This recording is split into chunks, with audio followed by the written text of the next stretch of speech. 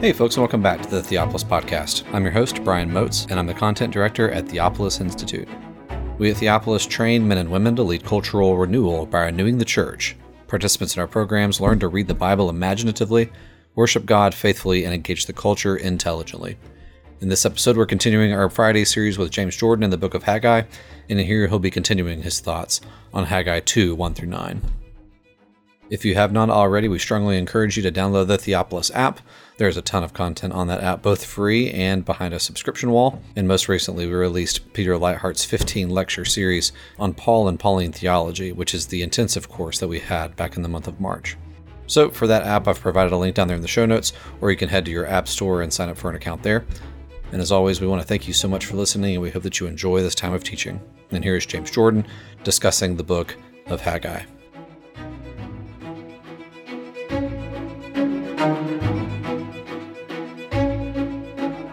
Last week, we went in a lot of detail over the background of Haggai chapter 2, and doubtless many of you were lost in the details. And so I'd like to review this morning to start with and complete the lesson that we began, because this passage in Haggai 2, verses 1-9, is in the middle of something that starts at the beginning of the Bible and ends at the end of the Bible. In order to understand it and to draw proper applications from it, we needed to get the whole picture.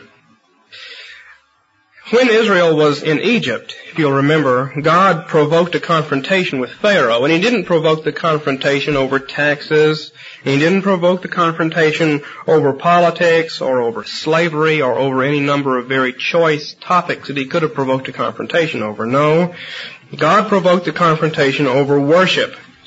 God told Pharaoh, "Let my people go a 3-day journey into the wilderness that they may engage in public, corporate, formal worship." That was the issue. Everything else flowed from that. Pharaoh knew that. Pharaoh knew that if he let them worship their God, he would have to let the culture grow out of that worship, because culture grows out of worship. We'll talk a little bit more about that this morning if we have time. And you'll remember that God gave Israel a sign that he was with them. He said, "This is how you'll know that I am with you." The sign was that they would indeed come out of Egypt and worship him. So the sign that God was with them and in their midst was that they would come out and worship him. Now, the worship of God is at a particular time and place. The worship of God, special formal worship, is at a particular time and place. Now, that's just kind of obvious, but we need to think about that. You have to stop what you're normally doing and come together as a community and engage in special worship. There has to be a place that people come to. There has to be a time set aside for that worship. Now, what that gives you is a house of God and a Sabbath time. Now, unless you're engaged in continual worship and don't have anything else to do, there are going to have to be times and places set aside for worship. And so, when they came out of Egypt, God gave them Sabbath laws and instructions on building the house of God. And remember that we saw that these things were mixed together in the same passage, that they go together. The time and the place of worship, the laws given for both of those things occur in the same passages. A house of prayer. Sometimes it's said that the tabernacle and the temple were the throne room of God, which is true, enthroned above the cherubim. But preeminently, it is a house of prayer. Preeminently, it's not the headquarters of the theocracy. Preeminently, it's the place of special worship. And the Holy Spirit inspired 2 men, Bezalel and Aholiab, for the work of overseeing the construction of the house of God. So, you have them coming out of Egypt, the sign that God is in their midst, the Holy Spirit in their midst. They build the house of God, and at the special time and place, they engage in special worship. And then we saw that God set up a series of feasts and festivals in the Old Testament, and that the great worship festival was in the 7th month, corresponding to the 7th day, you see, and that was the Feast of Tabernacles. The 7th month was packed with worship activities, starting with the Feast of Trumpets on the first day, moving to the Day of Atonement on the 10th day, and finally the Feast of Tabernacles, which lasted 8 days, longer than any other festival in the Old Testament period. And the celebration of the Feast of Tabernacles fulfilled God's promise to Israel in a particular way. Remember, the promise is, when you come out, you'll engage in worship. You'll have a house to worship in, and my Spirit will be in your midst. And at the Feast of Booths, or Tabernacles, you have to get a picture in your mind of everybody dwelling in their own individual leafy booth, and then in the middle, God in His tabernacle. And so God in their midst, surrounded by all the individual tabernacles, each family with its own individual tabernacle, right? Now what's the fulfillment of that? Well, in St. John chapter 1 we read, the Word became flesh and tabernacled in our midst. Literally, the Word became flesh and dwelt among us, or more literally, dwell is to pitch a tent, to tabernacle in our midst. So right away in the first chapter of John, you get a picture of all of the people in their individual tabernacles, and then Christ coming and being in their midst in the tabernacle. So the picture made in the Feast of Booths of God's tabernacle in the midst of all the people's tabernacles is fulfilled when Christ comes and tabernacles among us. Is there anything of an Edenic theme in this? Yes, because the booths are made of leafy trees, and it points back to the Garden of Eden environment. We'll come more to that in a moment. Now, the Feast of Tabernacles also pointed to the ingathering of all the nations of the world. It did so in two ways. First of all, it was the time when the tithes were taken up. In the New Testament, we're told to lay aside each Lord's Day on the first day of the week. That is, if you're paid on a salary basis.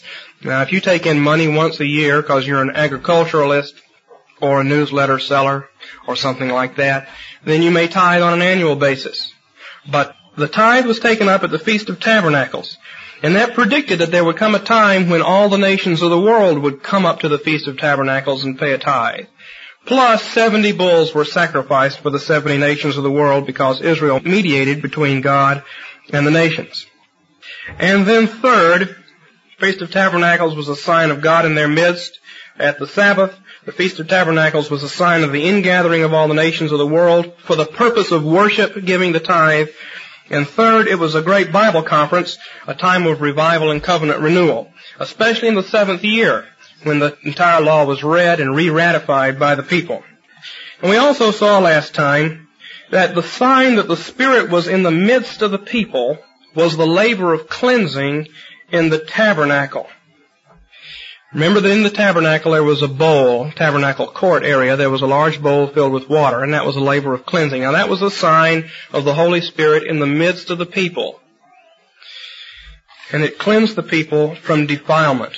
Now with that kind of a background, we can read over Haggai chapter 2 verses 1 to 9, because that is what the people of Israel would have been familiar with when Haggai came and prophesied to them.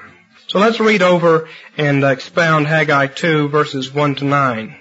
Then we'll go on and look at the New Testament and see how this is fulfilled.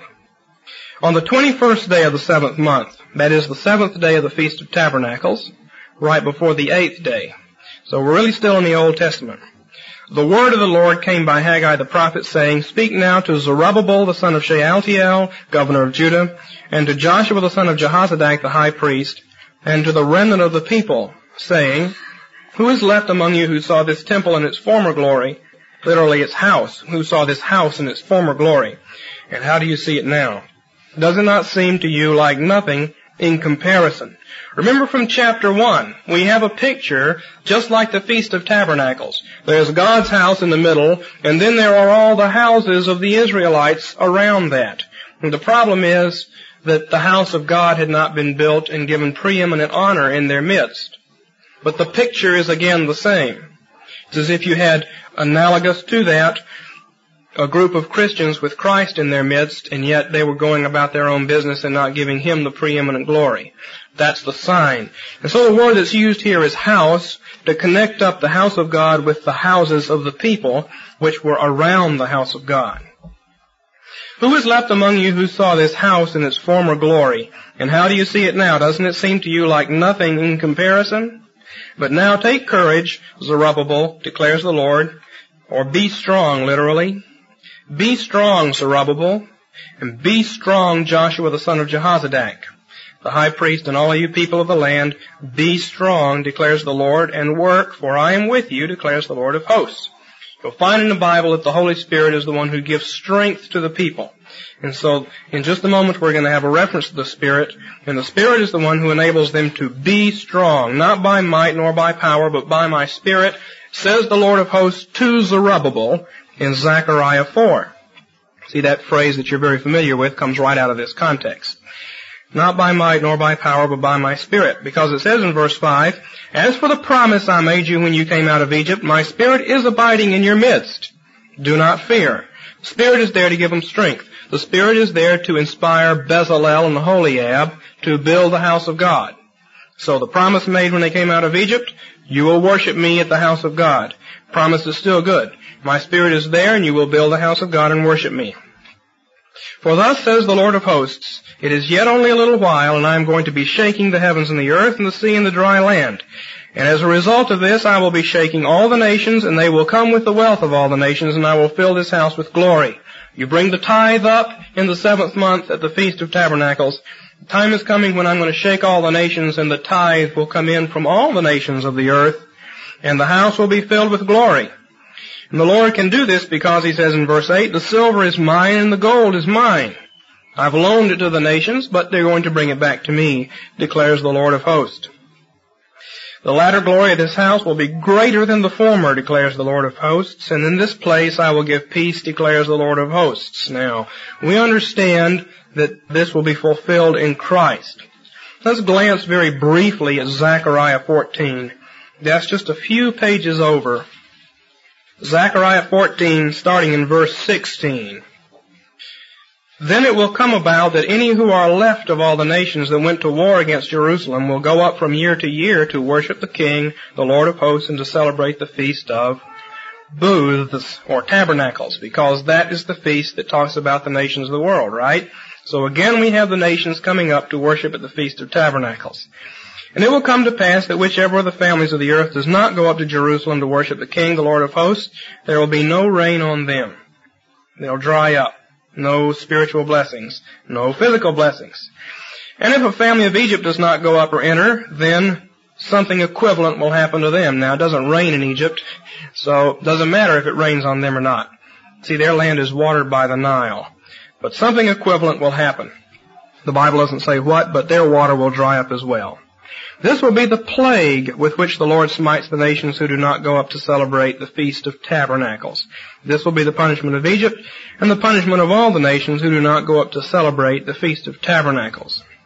And so again, the idea of the nations coming in.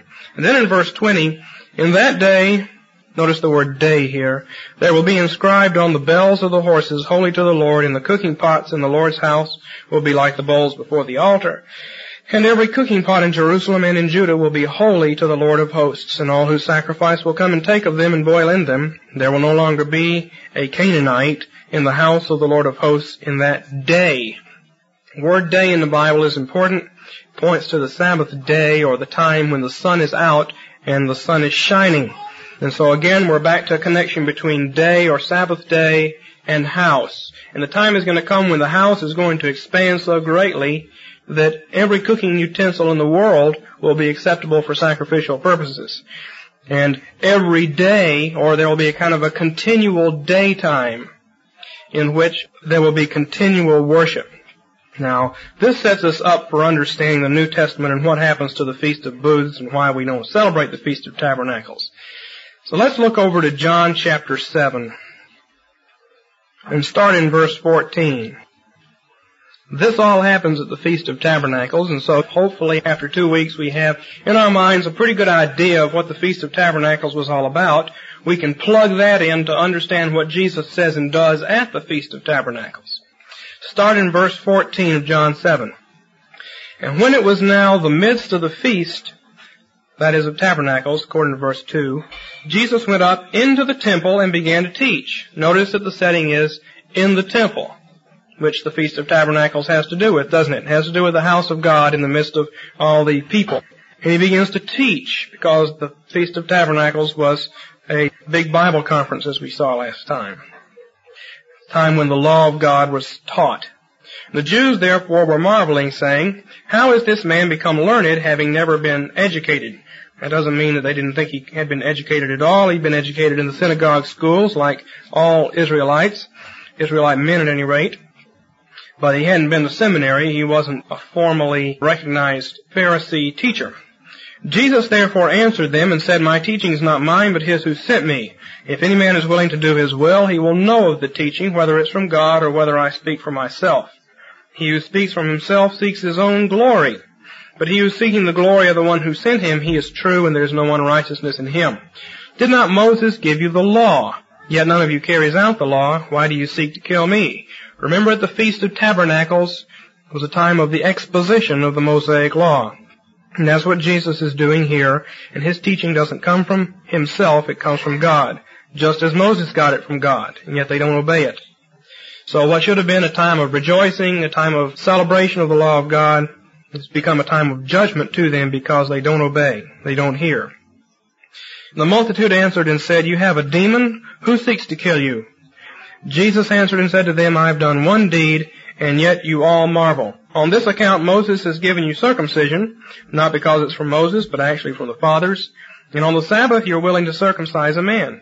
If a man receives circumcision on the Sabbath, that the law of Moses may not be broken, are you angry with me because I made an entire man well on the Sabbath? Notice the connection here, the Sabbath day to the Feast of Booths, Tabernacles. Jesus brings it up, starts arguing about what the Sabbath means. Circumcision is a sign of healing, partial healing, but it represents the healing of the whole man. Now, are you angry that I made an entire man well on the Sabbath? Not just circumcising him and making him partially well, but healing him entirely and making him wholly well, and did it on the Sabbath. Do not judge according to appearance, but judge with righteous judgment. Therefore some of the people of Jerusalem were saying, Is this not the man whom they're seeking to kill? Look, he's speaking publicly, and they're saying nothing to him. The rulers do not really know that this is the Christ, do they? However, we know where this man's from. Whenever the Christ may come, no one knows where he's from. We can't go into everything here. But then notice in verse 28, Jesus therefore cried out in the temple, again connecting this all to the Feast of Booths, Feast of Tabernacles, teaching and saying, You both know me and know where I'm from. And I have not come of myself, but he who sent me is true, whom you do not know. I know him because I am from him, and he sent me. In other words, I have come into your midst. Feast of Tabernacles, the tabernacle in the midst of all the families. And Jesus is in their midst. He's been sent from God. He is the true temple. They were seeking, therefore, to seize him, and no man laid his hand on him because his hour had not yet come. But many of the multitude believed in him, and they were saying, When the Christ shall come, he's not going to do any more signs than these men has done, will he? The Pharisees heard the multitude muttering these things about him, and the chief priests and Pharisees sent officers to seize him. Jesus therefore said, For a little while longer I am with you, and then I go to him who sent me, and you will seek me and not find me, and where I am you cannot come. The Jews therefore said to one another, Where does this man intend to go that we shall not find him? He's not intending to go to the dispersion among the Greeks and teach the Greeks, is he? Well, is he? Of course he is. That's exactly what he did. The ingathering of the nations. And they sense that perhaps, given the meaning of the feast, Jesus is talking about going to the nations and bringing them in. And of course in the New Testament you have exactly that movement. Paul is sent out to the Greeks, and the Greeks are brought in to celebrate the Feast of Tabernacles, that is, to draw near to the throne of God and worship him, and the Jews are cut off. Verse 36. What is this statement that he said, You will seek me and will not find me, and where I am you cannot come? Now here we're to where we want to be, verse 37 to 39.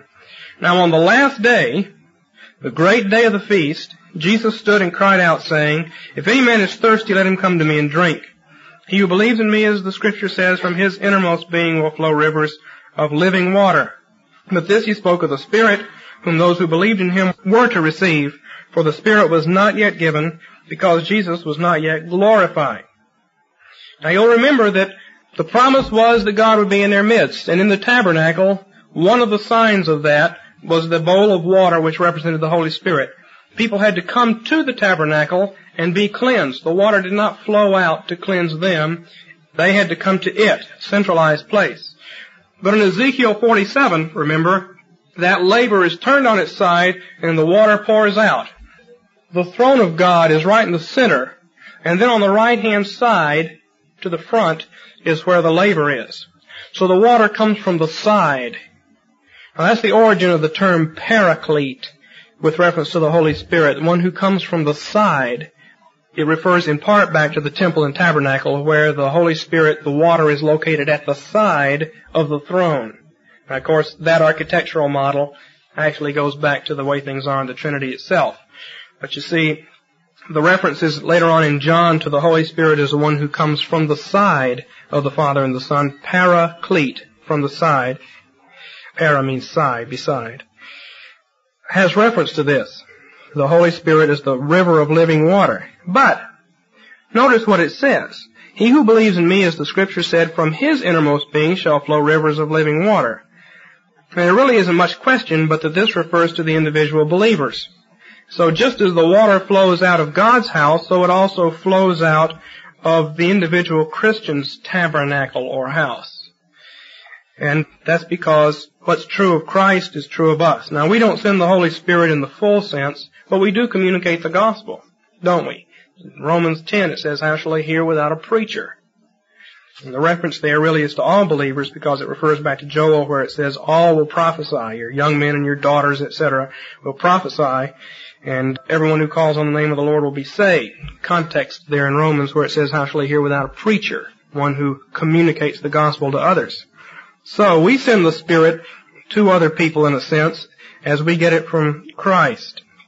And I referred you last time to Isaiah 58 verse 11, which speaks of each individual Christian as a Garden of Eden and the water flowing out. Now that tells us something about the Feast of Tabernacles. Where is the Feast of Tabernacles? Well, it's the people gathered around Jesus Christ. In the Old Testament, the people gathered their booths around Christ's booth. At this stage in history, the people are gathered around Jesus Christ as He stands on the earth. That's the Feast of Tabernacles. Now, how about an hour stage of history? Well, where is Jesus specially present in our midst? Well, it's in the sacrament of the Lord's Supper. The Reformed faith is sacramental. This is my body and this is my blood, He says, referring to His humanity. We'll get to this a little bit more in a minute if we have time. But that's where He is specially present. Calvin is always very strong to stress that Christ is king upon the throne in His humanity. It's a human being who is king of the world. And it's in His humanity that He comes and feeds us. We are genetically incorporated into Adam, humanity. We are sacramentally incorporated into the humanity of Christ. Now, the bread and wine don't change. Lutheranism and Catholicism say the bread and wine change into something else so that we have some type of literal cannibalism going on. We don't have that. And yet, in a way that transcends thought, it is an incorporation into Christ's humanity. And it's in His humanity that He's specially present with us at the Lord's Supper.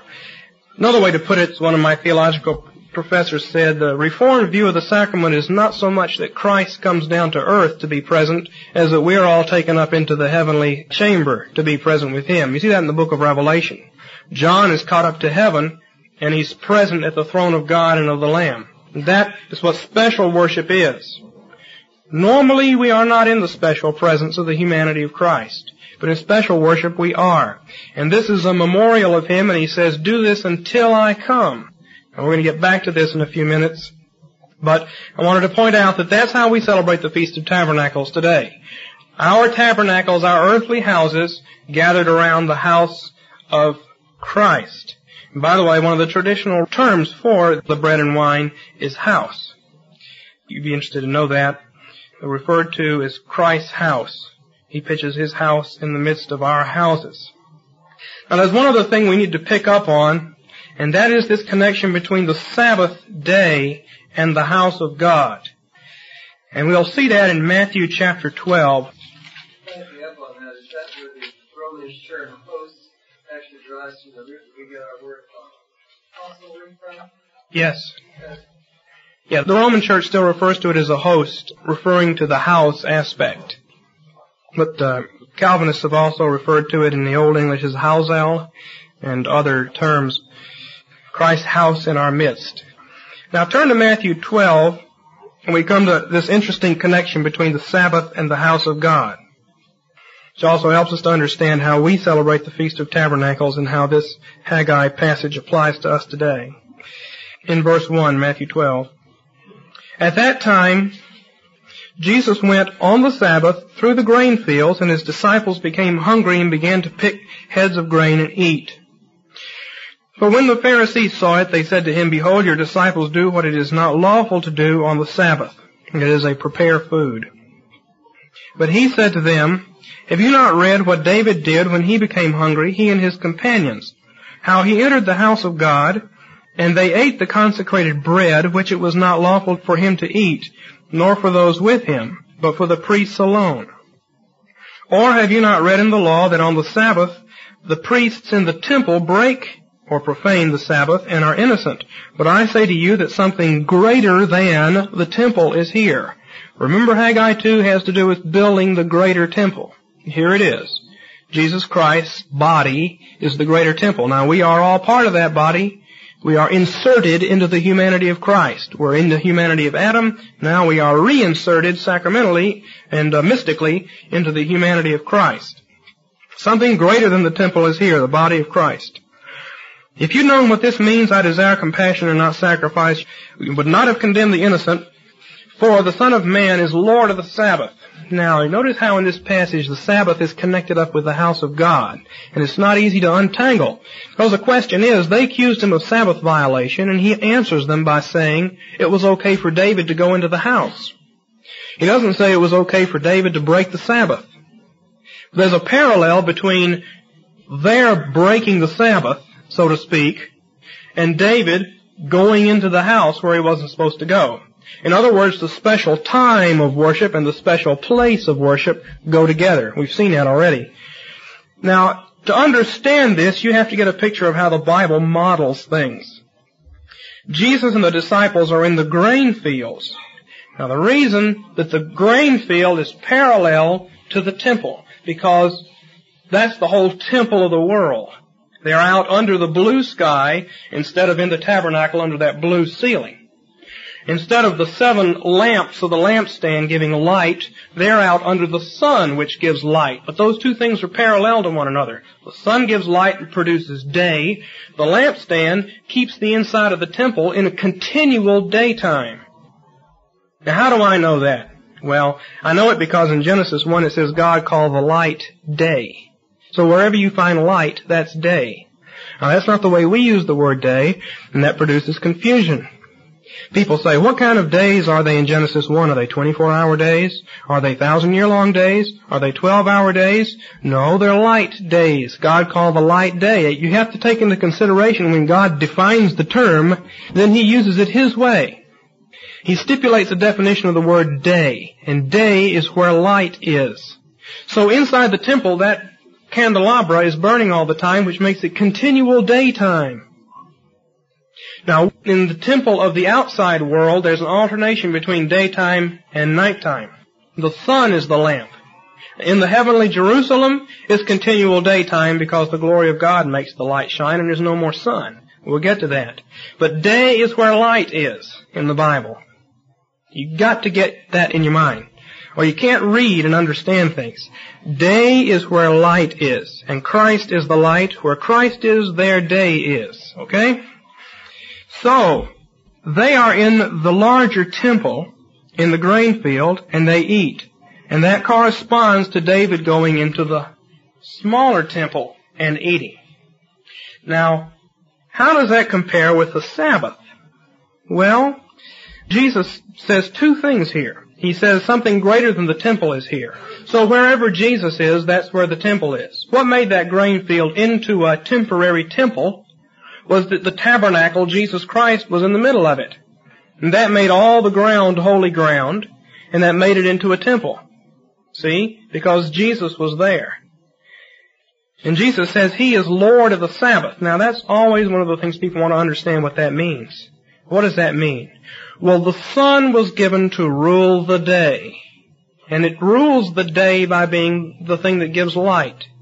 Now, Jesus says that He is Lord of the Sabbath. That means He's the light giver who rules the day. The sun is a picture of Christ many times in the Bible, as you know. From Psalm 19, the sun comes up and goes through the heavens in his chariot, speaks truth to everybody, so forth. So, Son of Righteousness arising with healing in his wings, reference to Christ. Where Christ is, that's where Sabbath is. That's the principle.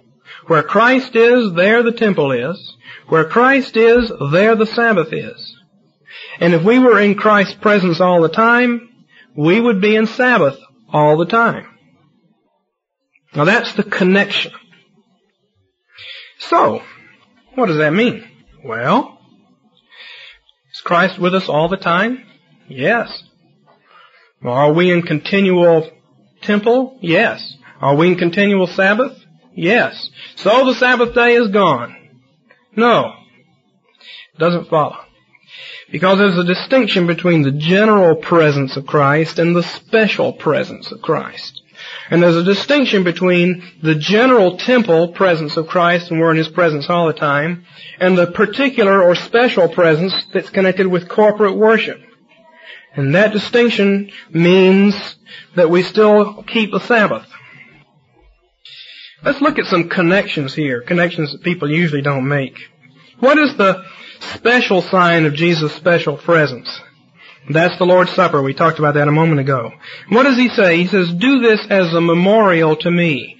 Now, how does the fourth commandment start? Remember the Sabbath day to keep it holy. What does day mean? It means light.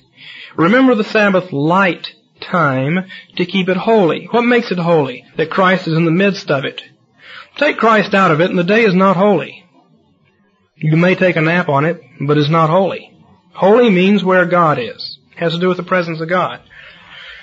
Remember, that is, the Sabbath day is given as a memorial, and so is the Lord's Supper. Do this in remembrance of me. Connection there.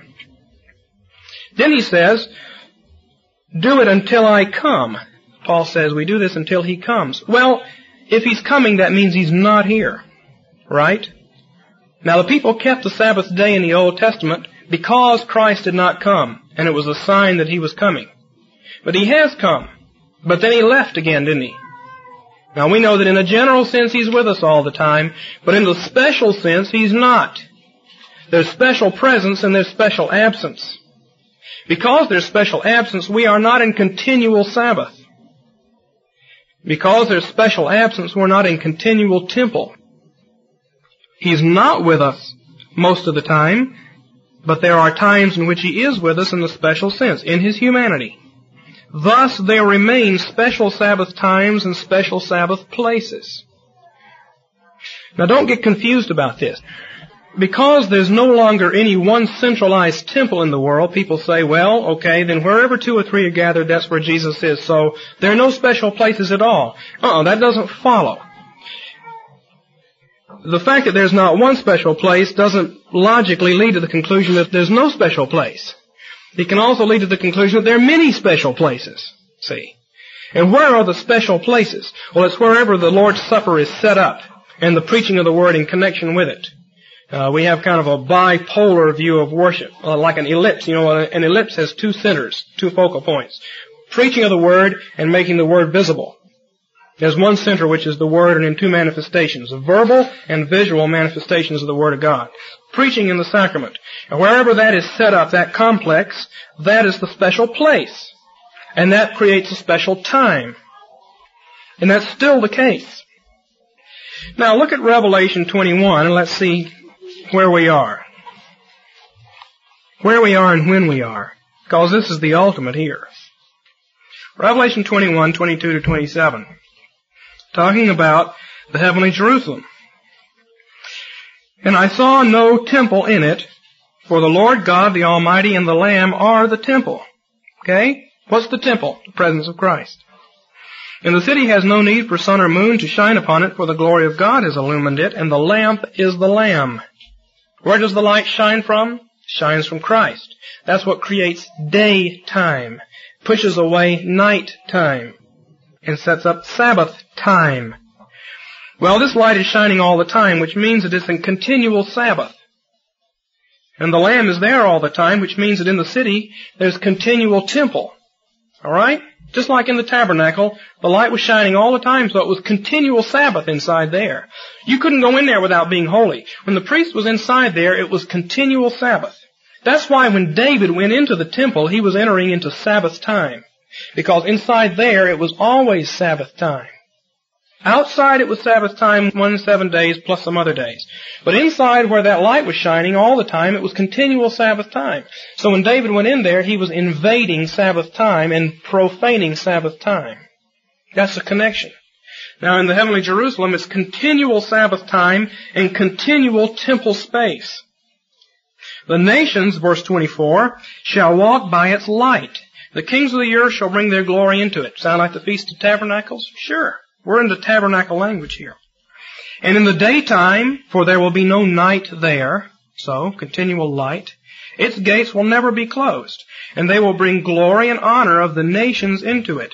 And nothing unclean, like David, who had no business going in there, in one sense, and no one who practices abomination and lying. David was unclean because he had blood on his hands. But only those whose names are written in the Lamb's Book of Life will come into it. Now, we can make it all real simple by saying, that's the way it's going to be in the resurrection. But the reality is that the heavenly Jerusalem is now. This is it. So the question is, how do we apply this? And the way we apply it is, when Christ comes into our midst, that's where the heavenly Jerusalem is. That's the light shines out and creates Sabbath time and temple space. You see, the nations bringing glory into it, that's not going to happen after the final judgment. The gates don't need to be open then. See, the gates are open. In the next chapter it says, the Spirit and the bride say, come. Let him who hears come. Let the one who is thirsty come, and let the one who wishes to take the water of life without cost. So the invitation is there. If the gates are open and people are invited to come in, that means that Jerusalem is now, not after the last judgment. Then nobody's going to be converted after the last judgment. It's too late. Gates are closed then. So, does that mean again that Christians are in continual Sabbath time and continual temple space? Well, yes, it does in a general sense, but again, not in the special sense. And if that sounds very complicated to you, just realize that you already live this way. You see, there have been debates about the meaning of the Sabbath back and forth throughout all of church history. But throughout all of church history, people have kept the Sabbath pretty much the same. See, you live practically in terms of the doctrine of the Trinity, but nobody here understands the doctrine of the Trinity. Some of us understand it a bit more than others, but nobody exhaustively penetrates the doctrine of the Trinity, and yet we live by it. We assume it in everything we do. We assume that people are going to be like us and yet different from us, and that assumes the doctrine of the Trinity. Now, you live this way. You live alternating between times of prayer and times of work. You live that way. You live with special Sabbath times and general other kinds of time. Oh, what does this mean about the New Covenant age? It explains a number of passages in the Bible. Paul talks about not observing days anymore, and Sabbaths and meats and things like that being canceled. Well, that's true in the sense that wherever Christ is, there the Sabbath is. And when you have the reality, you don't need the type. So in a general sense, that's true. And yet in a special sense, we do still observe days because we still live in the first creation. I'd like to expand on this in detail, but we're going to have to stop in a couple of minutes. But let me see if I can put the gist of it out. Jesus Christ is in a resurrection body living in a new creation. He's in continual Sabbath. He's in continual temple. And you and I have experienced the first resurrection, and we live by the power of the new creation. And in our hearts, we are in continual Sabbath, and we're in a continual temple. But you and I have not experienced the resurrection of the outer body, nor has this world undergone the transfiguration into the new heavens and the new earth. This is still the first world, and we're still in our first body. And characteristic of the first world is an alternation between work and rest, an alternation between light and darkness. And we're still living in that world, so we have to live according to the rules of that world. Now, in principle and in essence, we are in a continual Sabbath, because Christ is and He's in our hearts. That's the essence of it. But in the manifestation of it, I hate to use this language, but we're stuck with something like this. In the manifestation of it, how we live, we alternate between Sabbath time and non-Sabbath time, between work and rest, between special worship and general activities. Because we're still in a first creation body that needs rest, we're still in a first creation world that needs Sabbath years, we still have a first creation cultural mandate to perform, which means we can't worship all the time. We're commanded to stop worshiping. You know, at the end of the Mass, the priest stands up and says, "Go, the Mass is over." Do you know that? Ite missa es. He says, "Get out of here, the Mass is over." That's a command to the people. What that means is, okay, worship has been done, get back to work. We don't use the Roman Mass because it has bad associations. But that goes way back before the perversions of the Roman Church came along. We still have the cultural mandate to perform. We still have the first creation task. And so, the way you formulate this theologically is, we live in the old creation by the power of the new creation. We perform the old covenant tasks by the power of the new covenant. We live in an old covenant time, alternating light and darkness, alternating Sabbath days and non-Sabbath days. We live in that time by the power of the essence of continual Sabbath time. Now that means that the New Testament church has a certain amount of flexibility. The church could choose to have sacraments on other days besides Sunday. If we were living in a culture which was completely pagan, and they had holidays 3 days out of the month, the church could, as a temporary measure, decide to have worship on those days, and those would be Sabbath days. And what would make them Sabbath days is the special presence of Christ on those days when the church had the sacrament. But as Christianity takes over that culture, obviously it's going to accommodate to the Bible pattern, because the pattern is for our good. The Sabbath was made for man. It was made for the good of man in his first creation body, and we still live in that first creation body. We still labor, and therefore we still need to rest. So some conclusions. First of all, we still need places for special worship. We still need houses for God. These are not absolutely necessary. If you live in Soviet Russia and you have to worship in the woods, okay. But by and large, the church has set up houses for God. Now you run into people who don't like that. They want to worship in homes. They don't want to have a special building. But they're failing to understand that as long as we live in this world, there needs to be a place where people come together. And the pattern is set out in the Bible. Secondly, we still need times for special worship, Sabbath times.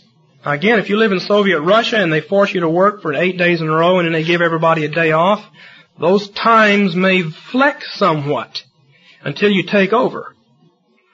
But ordinarily these would be in the 1 in 7 pattern set out in the Bible, because that's the way we were told to live.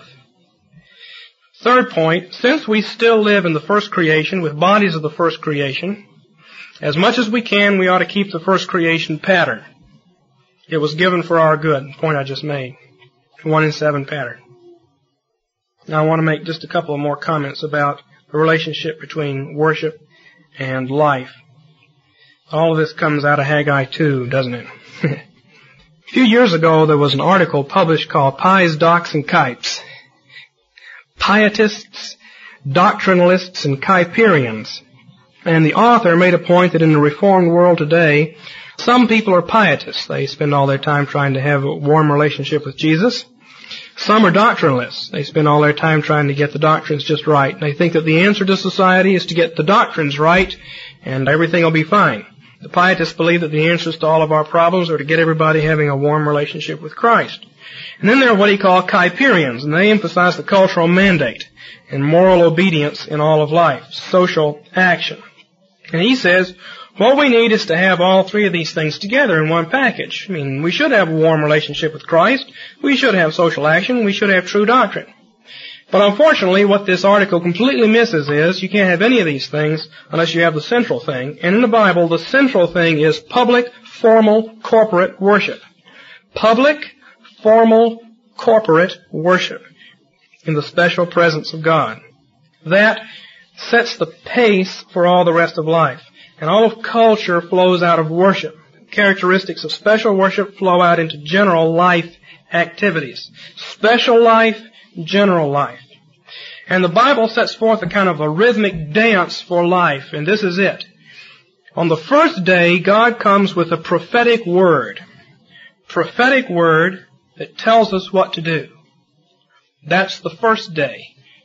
And Adam was created on the sixth day of the week, and the next day, which was his first day, was the Sabbath. And the prophetic word comes on the first day of the week. And we have our Sabbath, or Lord's Day, on the first day of the week. The prophetic word. Then, there are 6 kingly days. The prophetic word, and then the kingly activities, dominion. So you come into the special presence of God and you get the prophetic word which tells you what to do. Then you go out of His special presence, but continuing in His general presence, and you perform the 6 days of kingly work. And then you come back on the 7th day, the last day, for a word of priestly evaluation. Priestly evaluation and judgment. All of your works, along with yourself, are put on the altar, and God judges them, for good or ill. A word of priestly evaluation. So you start with the prophetic word, you have the kingly activities and obedience, and then you have the priestly evaluation. Now that is the rhythm of the entire Bible. The Bible starts with the prophetic word and ends with the priestly evaluation. We've seen that that's the way the Bible is always written. God comes with a word of command and promise, people obey or disobey, and God comes with a curse or a bless, a judgment. But that's the general rhythm of life, and that's what the Sabbath day alternating with 6 working days is all about. Now, in the Old Testament, the prophetic and the priestly things were separated. There was a synagogue in every city, and there were Levites to teach the people the prophetic word. And so the prophetic aspect was decentralized. But the priestly aspect was centralized in the temple. You have to get that because most people are mistaken on that point. They think that all of worship was centralized in the Old Testament at the temple. That's not true. Acts 15 says Moses from ancient times has those who teach him in every city. Leviticus 23:2 says that every Sabbath day there was to be a holy convocation. The prophetic work of teaching the Word went on every Sabbath day in many places. There were houses of God, churches, throughout Israel from the beginning. There were synagogues from the beginning. Ezra didn't start the synagogue. He may have reformed it, but it was supposed to be there from the beginning. The prophetic aspect of teaching the Word was decentralized, but the priestly aspect of evaluation and sacramental worship was centralized in the temple. Now in the New Covenant, that also has been decentralized, because we don't have the temple anymore. So, now the synagogue, which is this, is also the temple. And the prophetic aspect of teaching and the priestly aspect of being judged by God and eating the sacrifice. Remember, after the sacrifice was made, it was eaten. Now, the sacrifice was made 2,000 years ago, but we're still eating it. The sacrificial aspect is also decentralized and is in every place. So they're put together. Now, that means, the church has usually done something like this, that we have a need for a more formal temple type of worship with the sacrament, and a need for somewhat less formal synagogue Bible teaching, the prophetic aspect. But we still have that dance of life, and that's where we're going to have to stop now, where we come into the presence of God and receive the prophetic word, we're sent out to do our tasks, and then we come back on the Sabbath day to get the word of priestly evaluation. And as long as we live in this world, that continues to be the pattern. So, in summary, the essence of the Feast of Tabernacles was to be in the presence of Christ, and we fulfill the Feast of Tabernacles in sacramental worship because that is where He is especially present with us. Thank you again for enjoying this episode of the Theopolis Podcast. For more information and for more content from Theopolis, you can check us out online at theopolisinstitute.com. We release new articles every Tuesday and Thursday on our blog, so you'll want to make sure to look out for those. You can also find us on Twitter at _Theopolis and on Facebook if you just search for our name. If you've been helped, sharpened, and encouraged by this podcast, we'd really love it if you would go to iTunes and leave us a review. It just takes a few seconds, and it really will help us along in getting our content in front of new listeners. That's all for now, friends. We really look forward to being with you all again in the next episode. And as always, thank you so much for listening.